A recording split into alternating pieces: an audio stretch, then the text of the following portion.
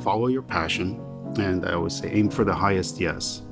And it's not always going to be the easiest path, because sometimes the highest yes will be the one that's going to teach you the lesson where you don't want to go. It's telling you basically that life is holographic, that you always have a choice. Whether you're in the light, you still have a choice to go and experience the dark. And when you're in the dark, if you need to go to the light, there's always a pathway for you to get through that.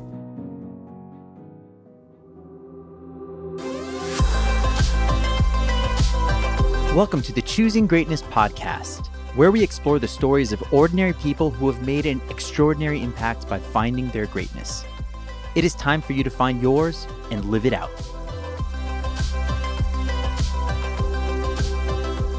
Welcome to episode 2. I am your host, Joseph Dalton. Today I have the honor of being joined by my next guest, Carmelo Blandino. Carmelo is an accomplished artist whose paintings have been featured in galleries and museums all over the world. His story brings a powerful message on finding your passion, following your heart, and making it your life's mission to do what you love. The day that I met you, Carmelo, it started off chaotic. We were on our way to the botanical gardens, and we had a family emergency with our dog. We almost turned around and gave up, but we pushed through and we made it happen. We were touring the gardens and met Carmelo while he was doing a live painting with some of his works on display. My wife and I were quickly drawn to the art pieces, but even more so to Carmelo's heart behind his work. We left that day very glad that we pushed through our dilemma and had the honor to meet you, Carmelo. I appreciate you joining me here today to tell your story. It's an honor. Thank you. I'm honored to be here and to hear the story. It's funny how things happen. Of course, serendipity will sort of like lead the way and position you in situations so that you end up having new experiences. And I remember that day when I met you and your family, and I felt the same way. It was really like almost like a divine connection of sorts. Sure. And you just sort of know when you end up meeting people that are like-minded also and out to do good and to put good into the world. Absolutely. So that connection is instantly recognizable. I think it was really something nobody was looking to gather or gain anything from anyone except to simply be together and share. And I remember meeting your boys, and I just found them to be so bright, like bright lights is how I saw them. And Wow. so intelligent immediately. And I'm like, these kids, it's just like there's something about them. And, Sure. and you were mentioning you saw that I was inquiring about them. My curiosity was strong about them because it's rare that you end up meeting children of that age that carry this sort of energy. So Sure. moving forward, without putting any weight on them, of course, but this is the potentiality for change. Right. It's embedded right there, Right. in those forms. It's removed the fact that they're kids and that they're humans, but this sort of energy that's mitigating in there, that's sort of like bubbling, needs to be seen, Sure. and recognized and nurtured. Absolutely. So, and what impressed me about you is the fact that you were doing a live painting. Mm-hmm.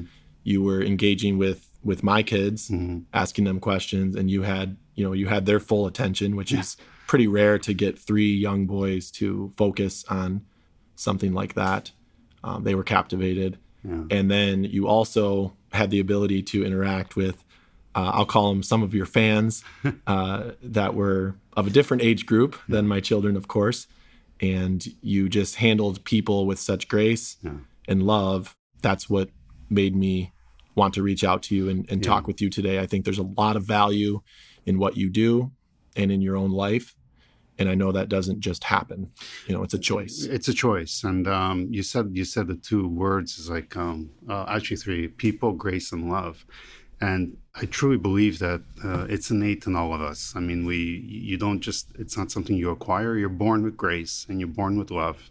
And you're when you're born a human, it makes you part of the people population. Somewhere along the way, as we grow up, a lot of these ideas end up being distorted, and Sure. we fall from grace. Sure, the purity is tainted. The purity is tainted by no fault of anybody, really. I mean, it's just, again, choices that we make in order to be able to have to experience certain situations in life out of just basic curiosity. And then sometimes we fall into an idea of love, which is very dangerous, to have an idea of love rather than seeing that we actually are love. So when you sort of take love and you objectify it into a form, then you end up chasing that throughout your life, and you'll never find it because it's not a form, it's innate within you. Sure. So when you start to look at people and you recognize the grace and the love inside of them, you sort of like bypass all the extra weight that they carry of like the social ideas, and just understand that everybody has grace and love, and just talk to that, like Sure. speak to that. And then immediately what happens is it's quite amazing, is there's a heart opening that occurs, and then people connect at that level, and they're like, oh my God, it's like this person is speaking my language. Well, it's nobody ever stops speaking that language. You just sort of turn your way away from it for a bit. But if that person's speaking that language, it's like, just come back to it slightly and start living from that point. Sure. It sounds to me like you're saying that we are surrounded by beauty, love, grace, and human connection opportunities. But if we don't see them, recognize them, and want them, right, then they won't happen. I think our ego, for the most part of us, makes us believe that we don't need them, that we can do better without it. And these attributes are bestowed to us by the simple essence of being. This is a gift from God. It's like you come with these tools. They're very, very strong tools, because if you guide your principles by those attributes, doors will open for you easily. Sure. Projects that you engage in will come towards you easily. But when we sort of pull away from it and say, I can do it on my own, or my ego is stronger, I don't need grace and love, that's just something that's like, it's right. It's like a fairy tale, it's or like a mystical. fairy tale or mystical stuff, and then you just sort of, you slowly don't realize it, but you're slowly pulling yourself away from the sort of guidance principle.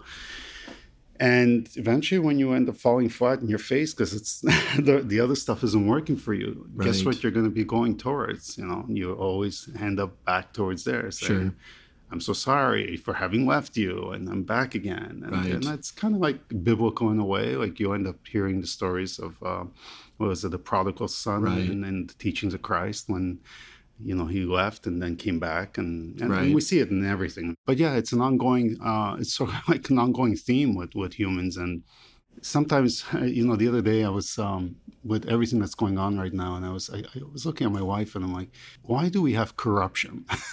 What is it about humans that we simply want to continue to create corruption? Where is sure. that coming from? And that is part of the attributes of the yin and the yang, where basically you sometimes need to figure out who you are by going through a dark period. Sure. And it's just part of the left and the right, the up and the down of being able to live. Right. Part of the thing I try to teach my children is don't be afraid to fail. Right. Don't be afraid to fall, or to, give your best effort and lose. What's the worst? I mean, you learn. Exactly. You learn from it. That doesn't mean that you're a failure.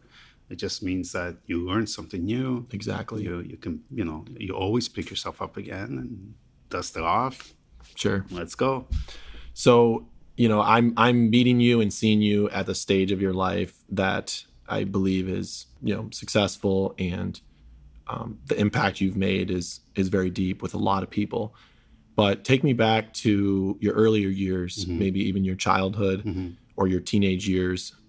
Talk to me about that stage of your life when you recognized that you had this artistic gift. Had an inclination towards it early on. I think the real. I think I was probably in grade 1. I was up in Montreal, in Canada, and the first drawing that I ever did in that class gathered a lot of attention.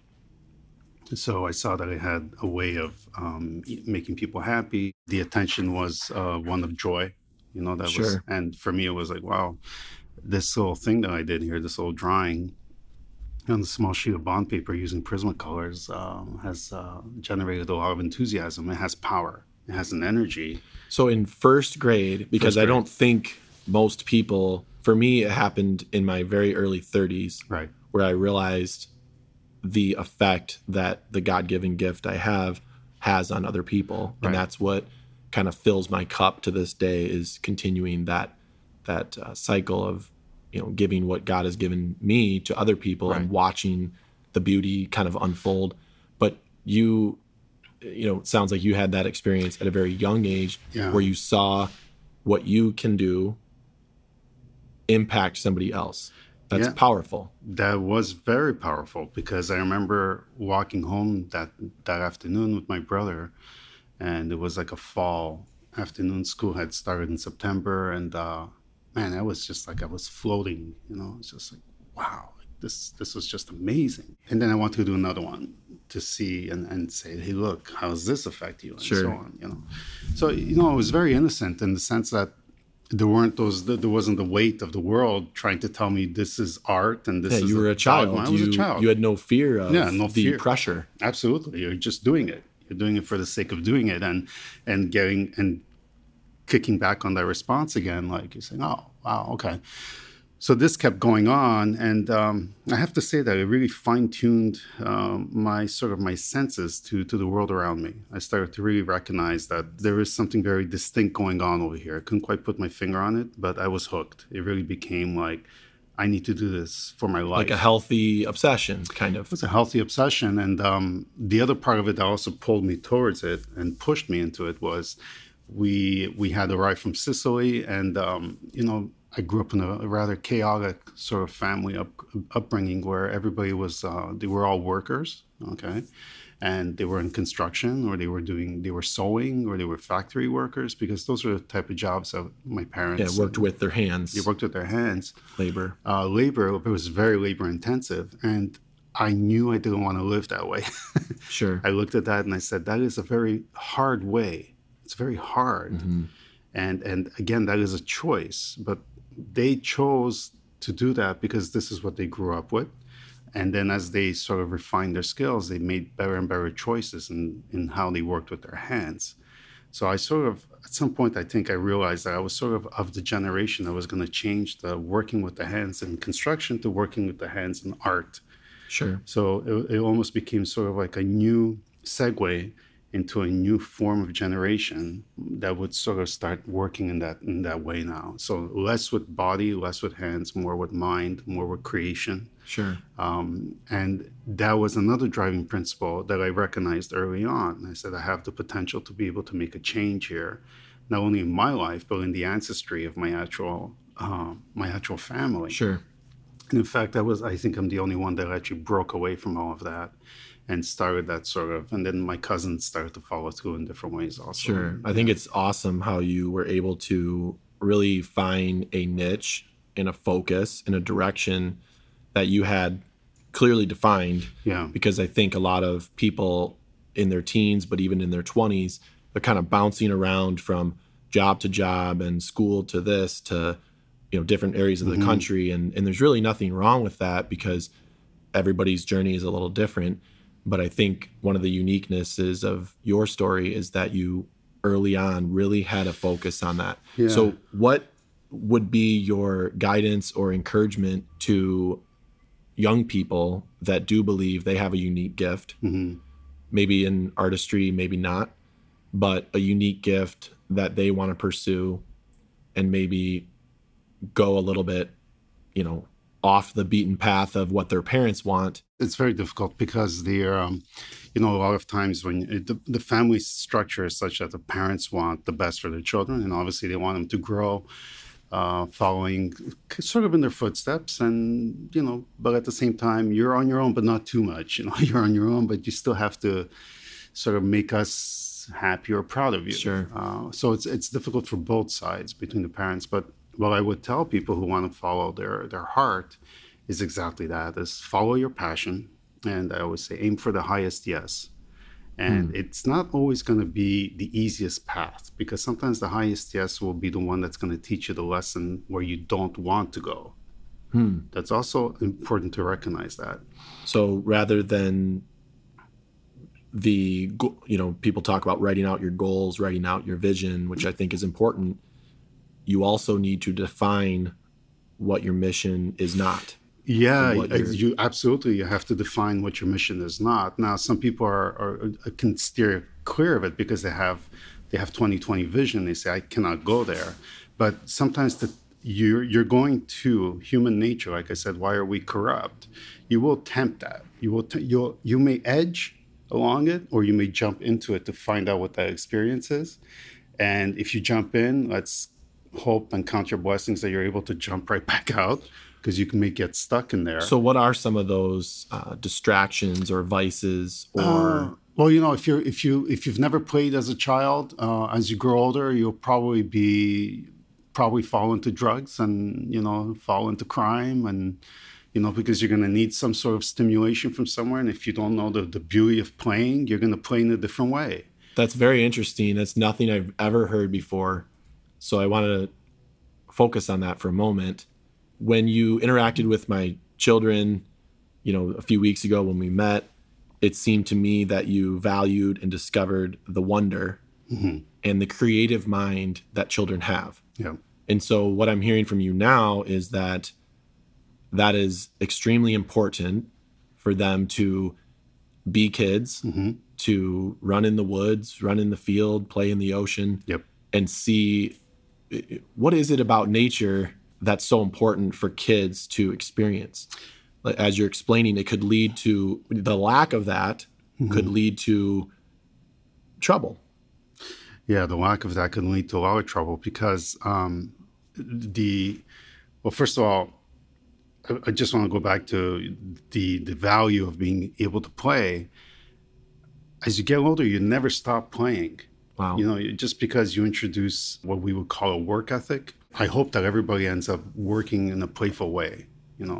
You want to make a lot of money and you want to be wealthy. Nothing wrong with that, but just play, do it and play. Have fun.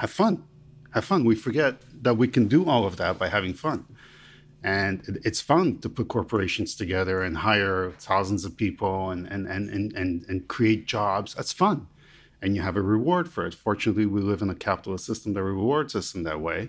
So there's a reward, but there's also a growth. You're helping families. But along the way, as you're playing, all I'm saying is when you will get to the point where you're going to need this energy that we call money to bring it in and to sustain yourself, remember, nothing wrong with that. You don't lose the play because you're going to start earning something from it. So we're all just basically big kids. As an artist, we are all big kids. And as an artist, I think it was Matisse who said, ultimately, all we're trying to do is return back to being 5 years old again. Wow. Because this is the one thing that we always forget. And so, I can tell you, I can vouch for myself in the trajectory of my own life, even though I had this big revelation when I was a child. The experiences that led me to coming back to my childhood, I had to sort of edge myself along the dark path to see what I wanted, what I didn't want. Sure. And this is also coming from a person who grew up Catholic. And within the Catholicism, we have all the beauty and wonder of everything that Christ taught us, which is, I'll bring it down to the Christos without being too religious. And then we had the ugly side. We had the Christ on the cross. We had the temptations. We had, they walked hand in hand all the time. Sure. All the time. It's as if one of them is teaching you where it might be, you might fall, you might fail, you might get hurt. It's all part of it. But it's teaching you. It's teaching you. And the podcast I did the other night with Jason Maupin with Elevate Industries was that he had a very rough household upbringing. And I asked him the question that if you had the ideal, loving environment of two parents, would you be doing what you do today, which is impacting thousands of teenagers, giving them hope? And he believes he would not be. Right. So there's a lesson there in the fact of, whether it's failure or bad decisions. And like you said earlier, hopefully you get back on track. Hopefully you get back on track. Because it's a dangerous thing. Yeah. For my own personal life in 2009, when my wife was pregnant with our first son, I decided to stop drinking alcohol. Mm-hmm. It wasn't something that I could keep in my life part-time and play that balance. Mm-hmm. Some people can, and that's great. They're disciplined in that way. But for me, I knew what the right decision was. And to this day, I haven't had a drink. Congratulations. But thank you. Before that, that's big. It had a little bit of a hold on me. Yeah. And it would have increased its grasp, and then one hold would become two holds, and eventually that could have pulled me a totally different direction. That hold that you're talking about, when you recognize it, I hate to be brutal with it, but you have to sever its head. Absolutely. That's the only way that you can get through it. And like you say, some people sort of are able to mitigate themselves through that. I think that lives for a short while. Well, it's just the basic nature of sin. The flesh is one pull, right, and the spirit is a different pull. Your spirit's going to want to pull you to the light, and your flesh is going to want to pull you to the darkness. To the dark. And, I'm fortunate to have been brought up in a home where there was a lot of light, in the church and whatnot. And, people, it does come down to choice, but I don't think people really realize the choices that they have before them. No, they don't. And that's part of the lack of clarity that sort of like the darkness will put on you. You have to understand that you cannot see the choices before you. Otherwise, you wouldn't make that choice. Like if everything was revealed to you, you wouldn't go into the darkness because you know what's going on, but you have to experience it. That's just part of it. You spend time with students. Yeah. And you invest your knowledge and your experience and your wisdom of this industry into the younger generation. Yeah. So what are some of the things that you teach them beyond the method of painting, but sort of how to navigate their career or their life? One of the things that I strongly emphasize is their uniqueness, because I always say, for example, let's put in the context of my own work. A lot of people will say, I sort of want to paint. I want to paint like you. And I'm like, well, you're doing yourself a disservice, right? Because you don't want to paint like me. I'll teach you the tools that you need to learn to paint, but I need to see who you are, who you're painting, and what comes out of you, because I'm already doing it. Like, don't bother trying to do what I'm doing. Let's see what you're about. Right. Like, we're all different. And that's the key thing there. And the other part is to remove those voices in your head that told you for years that you couldn't do this. Just get rid of that. Like, who told you that you couldn't? Right. You're here because you can do it, and you're actually looking for validation from me. Well, I'm giving you the validation. I'm opening the door wide open. Yeah, no more excuses. No more excuses. Yeah. Let's get to work, because this is what you need to do. Make it happen. Because there is sweat equity in anything you do. You have to put. Sure. It's not just going to fall from the sky. Although grace is innate, you need to work to sustain it and to, see certain things for yourself. So those are the things that I empower them with. And really, those are the sort of tools that I say, I need to give you tools that no matter where you go, no matter who you interact with, you're going to build a sort of platform and a structure for yourself that is true to your voice. And so remember that we're all unique beings. We're all individuals. We're all different. And if you focus on the fact that we are different, you can rest with that. Like, you can meet somebody at that level and say, you're different than me, and that's okay. I'm not looking for you to be like me. So in the world of social media with Instagram, Facebook, it's a disaster. Twitter, how dangerous is it for somebody to, they may not view themselves as whole or living in their purpose and really confident in who they are? Yeah. How dangerous is it if that cup they're already bearing is not full of their fullness? How dangerous is it for them to start adding that comparison to their cup? One of the things that we all know is that there's a comparison going on. I know that you, and I'll touch on this in a moment, but I know you don't define your personal value in the price tag of your paintings. Right. You first understood who you were, what you were called to do, your gifting, your purpose, your mission, and what ultimately creates happiness in your life. And you would have that. Right. No one can take it away from you. You would have that. Right. If you never sold another painting, I'm happy. I know that about you. And so talk to me quickly about the dangers of people comparing themselves and really not looking in the mirror and being able to see their own beauty, their own value. I think the main giants of social media have figured that out, and they use it against us. The value is, I personally think it's a major disaster in the direction in which it's going. When this first started, I was incredibly optimistic about the whole thing because I said, here's a tool where we can actually start to see our difference, because every person who puts a platform up is its own person. You're entering into their home, and we can unite. And I think at that level, it was always recognizable that this is an extraordinary tool to unite globally. Sure. But there's interference. So it's almost like there's interference and there's manipulation, and you can see that. And the simple fact that we're being used for our statistics as to what we appreciate and what we don't appreciate, like binary, yes, no, we like this, we don't. Sure. We're being turned into sort of like a separate form of intelligence, other than something that is very natural to us. Sure, because the nature of humanity, as we've talked about, is there is a lot of beauty, grace, right, and joy and connection. Human connection happens on social media, but the comparison. But you're saying that they're getting their hand in that and twisting it. So the cream isn't really rising to the top. It's not rising to the top because of the interference. Well, the interference, and then you put in there, part of the interference is the comparisons, And when you start to compare yourself to somebody else, you're below grace here. You're not at the level of grace.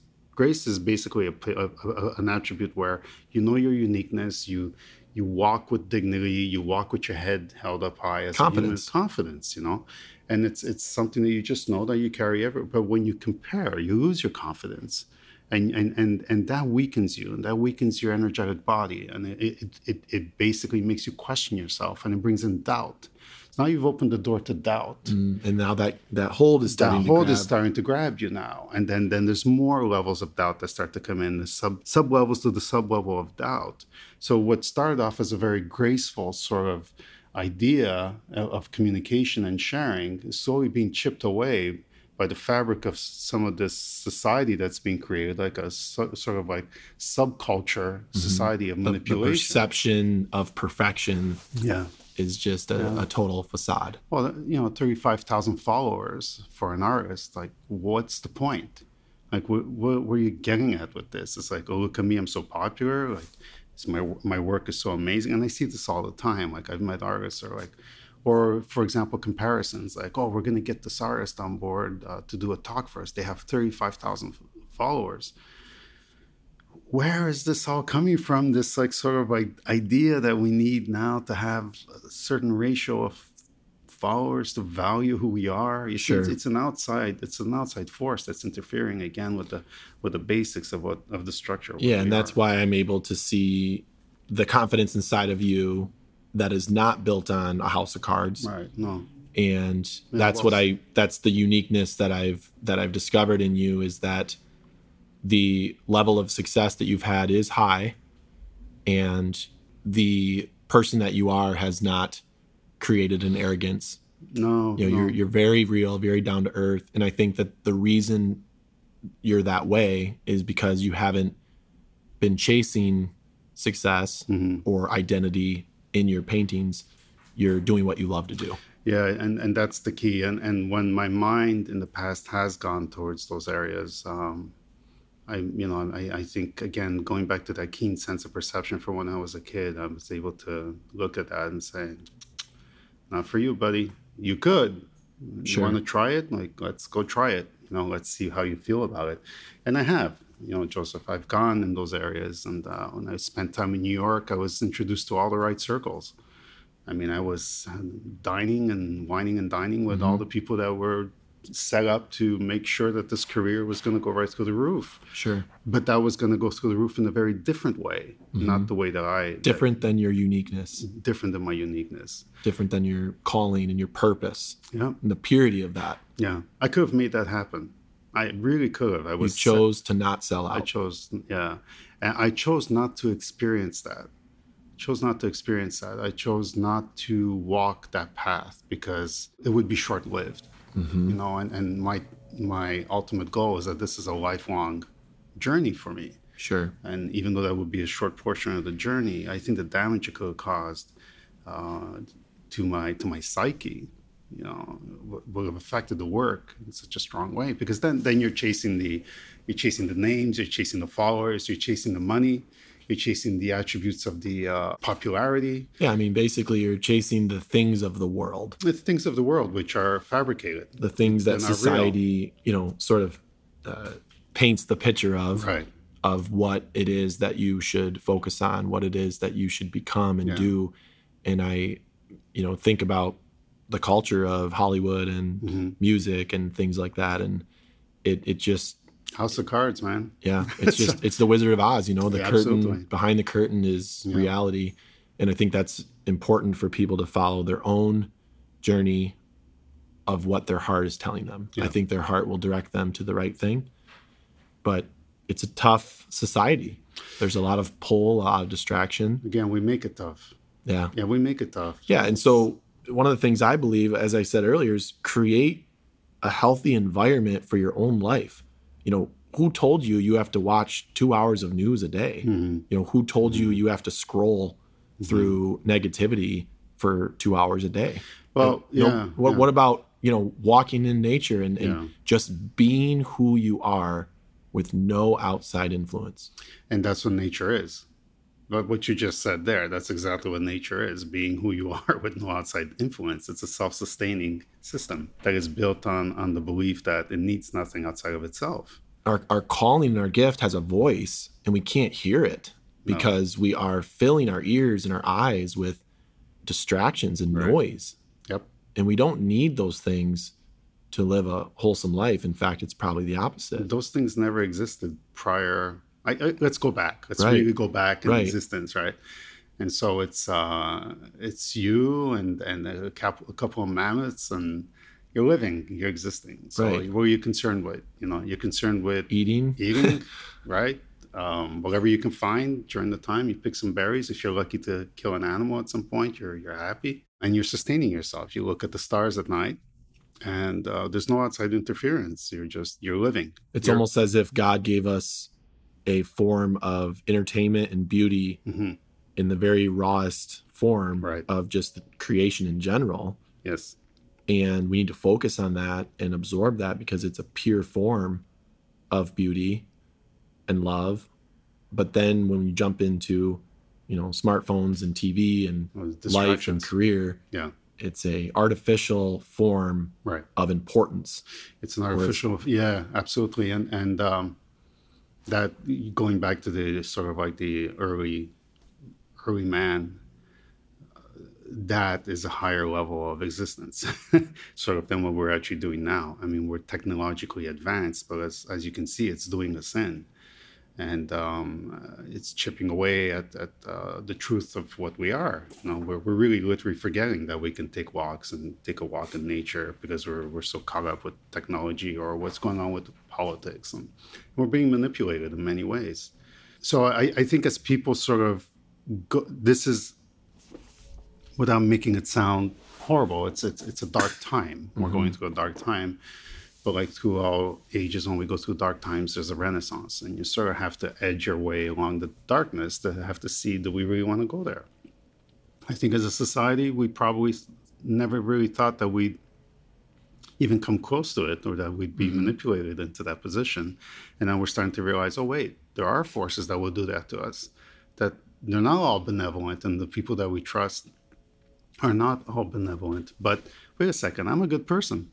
I know I'm a good person. Right. Yeah, the heart hasn't been tainted so far. Yeah, my heart hasn't been tainted. And if everybody were to say that, I'm a good person, inside of me there's a good person, but my responsibility towards myself sucks. I'm really treating myself like crap here, Sure. And that's taking personal responsibility for yourself, and then the change starts from there. So, Carmelo, we've had a great talk. I wanted to make sure that I get to a couple questions about what you actually do and how you do it. Talk to me a little bit about what it's like to actually be a professional painter, a professional artist. I think a lot of artists want to get to the point where that is their sole career, their sole income. Yeah. I know a lot of artists have to sort of do it on the side because it's a passion that's not quite paying them. Right. But you've developed it into a business. You have repeat clients. Your name is known in this circle. So how did that develop? I think again, I understood that it's not enough to have a passion, and I think a lot of people make that mistake when they go into business for themselves. Being an artist means you will probably be in business for yourself. So learn about business, learn about customer relations, learn about what it means to have a sound, healthy product. And by healthy, I mean something that is sustaining, and also I look at sustainability. Is my business sustainable? Like, how can I get repeat clients, repeat customers? It's great to sell a fantastic painting, but if you do it only once, right? So that part of me also, going back to the sort of dichotomy, yeah, it's all beautiful to have the grace and the love and that I pour into my work. But then we have this thing called world where it needs to be seen. Sure. And I want it to be sold because A, it goes into people's lives and it affects them. That's the first part of the whole thing. B, it sustains. The money that I gather from there sustains my ability to create more. So it's a very simple formula. It's not based on greed. It's not about selling 1 million paintings at this price so I can have these mansions and travel around the world. Again, nothing wrong with that. Right. But the business upon which it's built on was very important for me. It has to be something that is sound, giving, nurturing in that sense. So at what point, maybe tell me the age or the stage of where you were in your journey. At what point did you sell a painting for, let's say, $5,000 or $10,000? Now they're your paintings sell for, I mean, you tell me, they're definitely... They probably begin, I think the smallest pieces were roughly around 5 right now, and then it just keeps going up from there, like goes up to 50, 60,000 for a large piece. And then the market basically commands the supply and demand of the economics, sort of drives the prices up. And I try not to outprice myself out of the market because, again, I want people to have them and so on. But it's interesting, with every price hike, and there's a certain value that comes with that in terms of perception. And certain people fall by the wayside, and you gather more different sort of clients, different demographics and monetary demographic. But I think that's part of the fear with a lot of artists. It's like, I don't want to boost my price too much, or they keep underselling their work all the time. And again, but behind all of that is the lack of ability to believe in their uniqueness. Sure. So part of what makes an artist successful is knowing that you can't get this piece anywhere else. And that's you're expressing your uniqueness. Yeah, what I discovered when I met you at the Botanical Gardens was you were painting, and you had many paintings around the room that you had done. And the more I talked to you, and the more you talked to my children and talked to my wife, and you talked with other people as well, just in a 20 or 30 minute period, to me, it made me more attracted to your art. Right. Because you're taking what's inside of you and putting it on canvas, and it's a beautiful process. And I think a lot of artists may need to improve on their ability to interact with people. You seem to have understood that it needs to be a business, and you don't have the fear of putting a big price tag on it, because that's part of business. You have to be profitable to be sustainable. Right. But you also are an excellent artist in the actual trade of that. And thirdly, you are excellent with people. I mean, you have a heart to be able to connect with people, and you do it with the person that you are and your painting. So it's unique. The people is seeing people for the grace and love that they carry.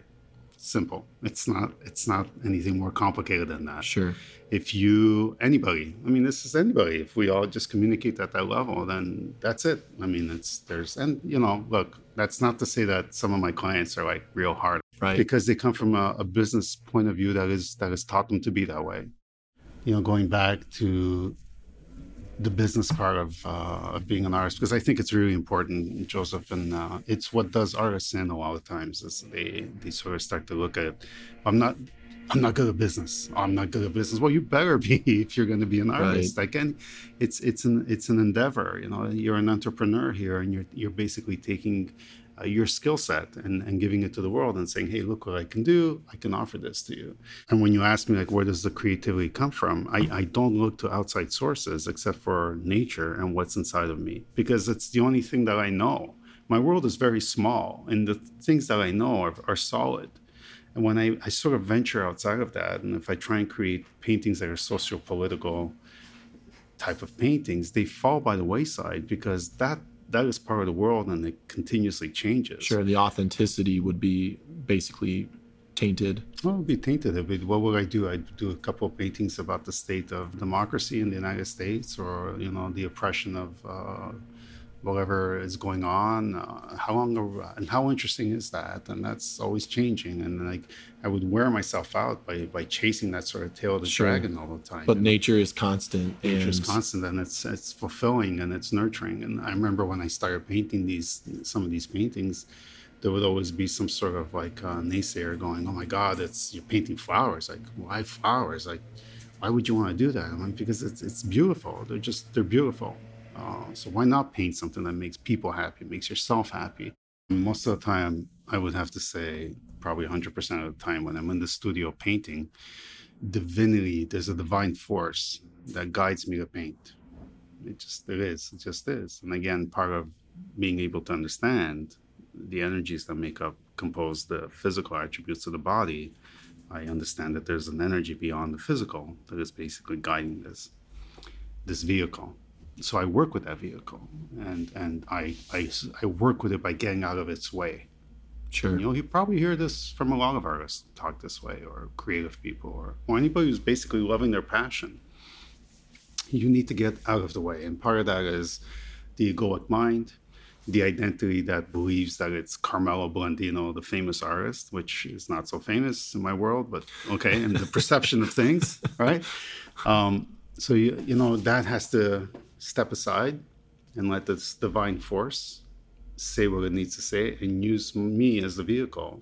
Based on all the components that make up my structure, it's going to come out in a certain way. And I'm always amazed that I end up seeing this thing on the canvas as a reflection of that non-egoic source of energy that resides within my body. Sure, purity. Yeah, purity. Yeah, the sort of like the untainted part of the physical. Yeah, and God creates us with that, but the world wants to take it. Yeah, the world. The world. Yeah. The world will take it if you let it. If you let it. Yeah, if you let it, and if you again, going back to the beginning of our conversation, if you sort of like edge your way towards that, and then you run the risk of like not being able to pull yourself out. Listen, I've heard this from like many people also talking about like they've tapped into the dark side, and they had to go there for a number of years to finally figure out that that's not what they wanted to do. But fortunately, like for me in my work and what I do, the sort of the communication with this sort of divinity, whatever force it is strong. There's moments when I finish my day and I just sit down and I'm like, wow, where did this come from? Sure, It's like, sure. I would have never ever thought. So when you ask me how do I approach a painting and how do I start, and this might be a lesson for many artists, is not to have a plan. And one of the things that I teach is like to not work with the mind but to work with the heart. And it's incredibly difficult for a lot of people because they've trained themselves to think. And thinking is probably one of the worst things that we can do as humans. That's really good. That's really, because when we think, we are allowing for sort of like a set structure of system of belief from somebody else to fall in and guide you. It's like, get out of your own way. Let the heart lead you. So the lesson there, and I'm kind of a take action quickly type guy. Mm-hmm. Unless I start thinking, then I hinder myself. Right. Fall into that trap. But I'm a, fire and aim later guy. Right. Because that's just, taking the risk. Let's go. Let's start. And I think a lot of people are trying to figure everything out in their mind, right. Before they start. and that's just simply not how it works. That's not how it works. Out of chaos comes order, because that's just the method of things. Your biocircuitry in your own body is programmed in a certain way that it's going to take this happens at the subconscious level, a very quick analysis of of what is in front of you. You analyze it, your perception puts it all together, and you respond. Okay. However, your biocircuitry is composed. And when you try and control all those factors, you're missing a large part of the experience. If you just let it happen and know that no matter what happens, you always land on your feet. Mm-hmm. It's a lot more fun also. Sure. It's a lot more fun. So yeah, the paintings are created in the same way. There's no set plan. There's no preliminary drawing that's made. I love that. There's no idea of it's like, let's just see how, like some clients were here last week and they were looking at the painting that's behind you that was a commission piece. And they're like, well, we kind of like to have the flower here, the flower there. And immediately in front of them, I started to just paint, just to show them that there is no plan here. It's going to come out this way, however it needs to come out. So the mind wants to have all the answers before they happen, and all the what ifs and all the planning and preparation, and the heart is just ready to go. The heart is ready to go, and that scares a lot of people because it's impulsive and it doesn't have order. The heart doesn't have order. The heart resides within chaos. And so when you start to think gives rise to emotion. And if you feed the emotion, that will also steer you away. The heart doesn't have an emotion. It has an impulse. It has an instinct to respond to the situation at hand. So it keeps you within the moment. When you're thinking, you're either thinking of your future or you're thinking of your past. So you're not in the present. So when you communicate through your heart, you're in your present. Okay. Sure. So when you use that as your guiding principle and you work from that point, it will always put you in a position that is best for your biocircuitry based on how you're programmed to respond. We're sort of like machines in a way. Yeah, the heart is leading. The heart is leading. So the rest will fall into place. Right. There's a lot more distance from, let's say you're painting and you're holding a brush in your hand as an example. The distance from your mind to your hand is a lot longer to get there, and things happen along the way before you actually end up putting the stroke. Like doubt will come in, it's not the right color, it's not going to be the right. So if you equate that to life, all these questions come up. But such as yourself, when you let the heart lead, the distance from the heart to the hand to the brush is a lot shorter. Sure. So it's a much more direct response. And then you do it, and then you can say, oh, okay, let me try this again. Let me try it again. So every time you respond with the heart, you gain trust and you gain faith. And that's where faith comes from. It's a natural understanding that you have a built-in mechanism inside of you that will always steer you right, or into the area right. I'm doing quotations here, air quotes, in what is right for you at that moment. Remember, right for you at that moment may mean that you're going to get into a car accident or something's going to happen to you. Oh my God, they went with their heart and look what happened. Yeah, but you don't know the lesson that's going to come out of that. Right. You don't know that lesson. Right. And so that's so for people that are preparing to either start a business or have children or get married, or there's so many things that I think people naturally feel the need to prepare for. Right. Some people over budget their money. Some people plan a road trip. I have many experiences on our road trips that we stopped booking hotels in advance because we might not drive 450 miles in one day. You might not. There's kids and a dog involved. Yeah. So, if life teaches us that things aren't usually going to go as planned anyway, then stop wasting time thinking and preparing. You're absolutely right. And I think we share that same methodology in different ways, where just hurry up and fail because you will learn from that. You'll learn from it. And like you mentioned earlier, you have to know what your passions and your giftings are, but you have to know what they're not as well. Right. Yeah. And I think that action teaches you, what not to do, and then teaches you what to focus on. And road trips, as you mentioned, are probably like one of the best analogies for that, because you're not going to do 400 miles a day the way you had set it out. And then you're going to be in this city and then in that city. And then we're going to go see this monument. And You may just see one of the most beautiful sunsets, along the way, and you're going to say, you know what, I'm stopping right here because Exactly. And we did. We stopped in Iowa in a Amish community, and we were staying at a home that a lady who grew up Mennonite rents out her extra rooms, and it was an experience we will never forget. The kids were experiencing things that they wouldn't experience in a big city, and they learned the history of that culture. And there's a lot of, I have a lot of respect for them in their ability to take care of each other and to love and to create their own environment. I mean, if anybody creates their own environment, it's the Amish. That's right. And there's lessons there. And, if you really look at that as a society as a whole, it's quite interesting that all this stuff revolves around them, and they've been able to maintain what's very core to their values, generation after generation for such a long time. It's actually a really nice thing to see. And we would have missed that if we tried to go the quickest route. Right.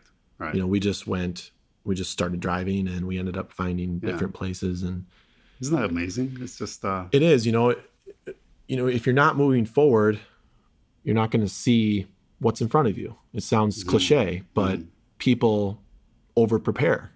Yeah, I think it's important to prepare, because the preparing part is part of the world, the attributes of the world and everything, the physicality of the world. Like, it's raining outside, you put on a raincoat, but then once you're out there, if you really like the fact that you want to get wet, take your raincoat off. Yeah, adapt. And so you're going to start a business, have a business plan. I mean, there's a certain structure that we all abide by as a, universal, as a collective consciousness. Yeah, all right. We need these things to work. All right, here's my business plan. Is it going to work? Maybe not. Adapt. Sure. Right. And the adaptability, again, that's where the heart comes in. Because if you're so stringent, you're thinking, your emotions are going to come in. But the heart says, maybe it's not really, this isn't really for me. Right. Recognize it. It's okay to change jobs. It's okay to change jobs mid-career or midlife, or why you have to have a crisis for crying out loud. Just change jobs. Right. Well, you have a crisis because you're thinking about it. That's the problem. Exactly. Yeah. So less thinking and more doing. Less thinking and more doing. Start. No. Expect the unexpected. Changes all the time. Like, remember, change is the only constant we have. What exactly are you basing all of this on? Sure. My business models have changed from day one. I was a different person when I started at 19. And then when I went into becoming a fine artist at 36, I changed my business model again. And now I'm 54 and I'm changing my business model again. But what remains the same naturally. Yeah. And it's the natural occurrence to be able to, you asked me to share a story, and maybe this will help some of your listeners. Is at the ripe age of 50, I was diagnosed with kidney cancer. Wow. Right. Both my kidneys. Wow.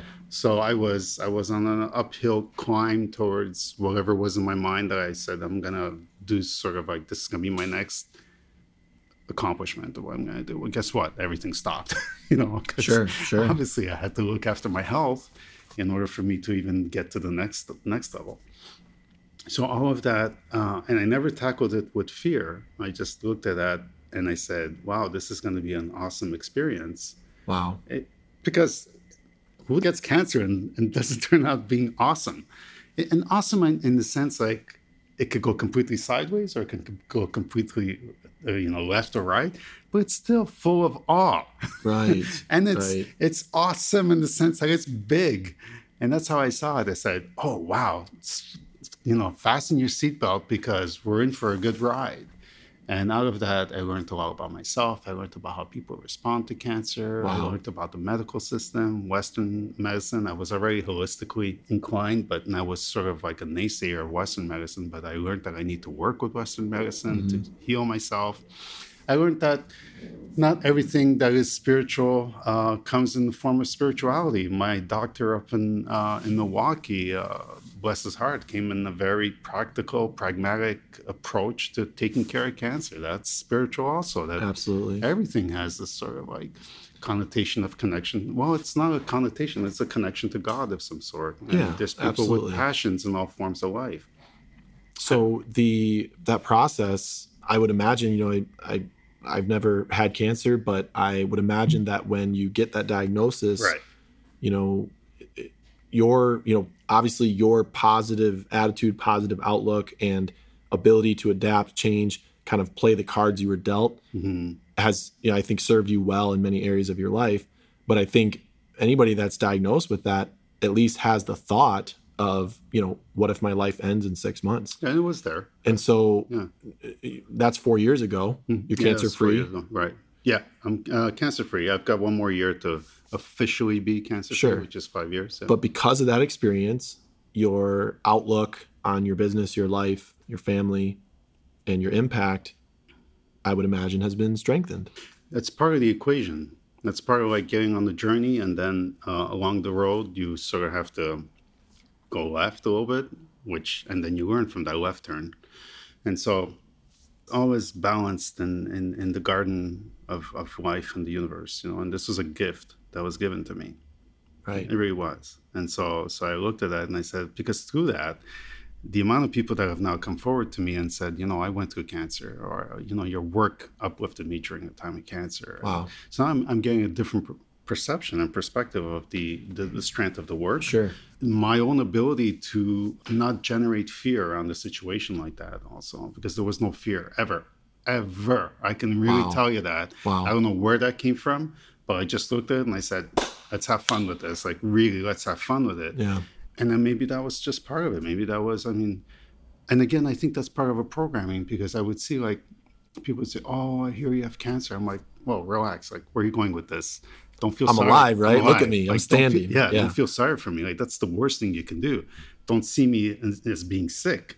See me as being healthy. Look at the light that's within me. Trust me. And if I won't overcome this, at a certain point, there's not much I can say about it, because if this was given me for a certain reason, it's meant to take me away. Well, then that's it. We're done. Let's close up shop and we're done. Sure.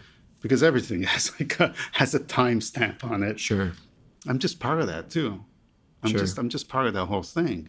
But in the meantime, what can I learn? How can I help? Why would that go away because I have cancer? Am I going to become bitter? Am I going to become remorseful? Am I going to hate people? Yeah, I would imagine it does. Think about that. Make people better or worse. Oh my God. A lot of trauma basically is the road that you're on ends and there's a left and a right. Yeah. You're either going to be negatively impacted by that and bitter, or even more sick, because the mind can create more sickness in the body if you don't believe that there is light. Or the opposite is true, where that trauma, that brokenness, that dark period of time in your life has the ingredients of something beautiful. And I just think that a positive attitude is so important, because, as we mentioned earlier, you first have to believe that that's there, and then discover, and you're a better person for it. And for me, first of all, like, there's nothing else that happens in life. We're always faced with everything you just said. You're on or you're off. You're alive or you're not. Continuously, no matter what it is that you're doing. So the fact that something like this would come in, which could potentially speed up the process. But I don't know if, like, 3 seconds prior to getting my diagnosis, I was going to get hit by a bus, and I wasn't even going to hear that diagnosis. Right. So, and then the other part is saying that it's what does it mean to be positive about it, and it's not about positive thinking in the sense of, every day I wake up, because there were mornings. It's not hype. It's not artificial. Hype. No, there were mornings where I'd wake up and I'd be like, "Oof, today's gonna be a tough day," But okay, let's go into the tough day. Right. Embrace it. Take it on. And then I think during that whole time, the one thing that was missing the most for me was probably my inability to get into the studio. Sure. Yeah. That's your. Well, that was sort of, I mentioned earlier, that was sort of like this connection to the divinity, but and it was a different form of expression for me. But then I started to understand that divinity obviously never really leaves you, or never really appears just in the studio. You carry it with you everywhere. So then I said, well, what if my whole life, in fact, is an entire studio? My whole life is a painting anyway. So whether it's... This is part of the painting. Yeah, this is also part of the painting. So whether I'm in that setting, actually physically creating a painting, or using what I have around me to create my life as the painting, it's not any different.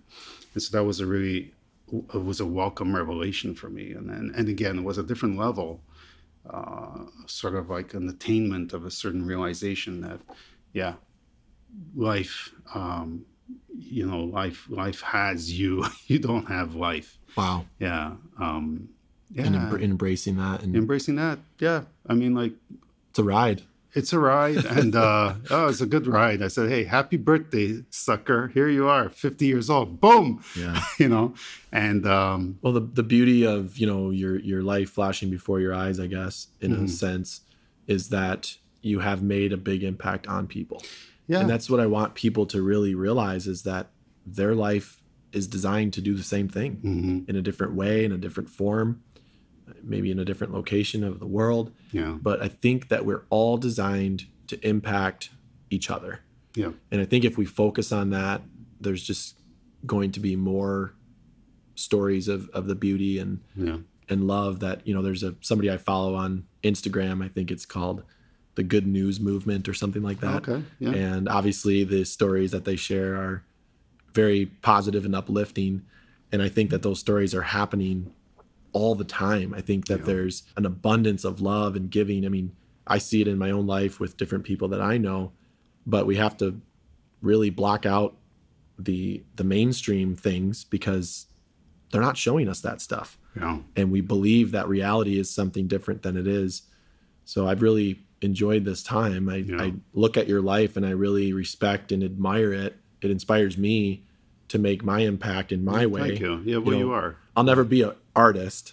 I think you are. Well, maybe an artist, but not a painter per se. Right. Okay. Well, let's say, because that's just like, that's one form of expression, but definitely there's an art form to what you're doing. And earlier, before we got on, we spoke about the ability to recognize that sort of message. Sure. That is in alignment with what you want to put out there. It's not any different than what I'm doing. Sure. I'm your palette. Sure. I'm your palette, and you're using me right now to be able to put out this message that you think needs to be heard. And it does. There's your artistry right there. Gotcha. Yeah. Well, I'll take that and I'll put artist on my resume. Yeah, absolutely. You should. See what happens with that. But thank you, Joseph. Yeah, your heart is very visible through who you are, through the way you carry yourself. And it's a beautiful thing that you've created. For those of you listening that want to check out Carmelo's work, I would encourage you to do that. It's very beautiful. And he's on Instagram, Carmelo Blandino Art. And then his website is carmeloblandino.com. So thank you, Carmelo. This was very enjoyable. It was a pleasure. And there was a lot of value. Thank you. Great. Thank you for listening to the Choosing Greatness podcast. If this has inspired you, please be sure to share it with 3 to 5 people. If you'd like to take a moment to write us a review, we would be so grateful. Until next time, thanks for listening.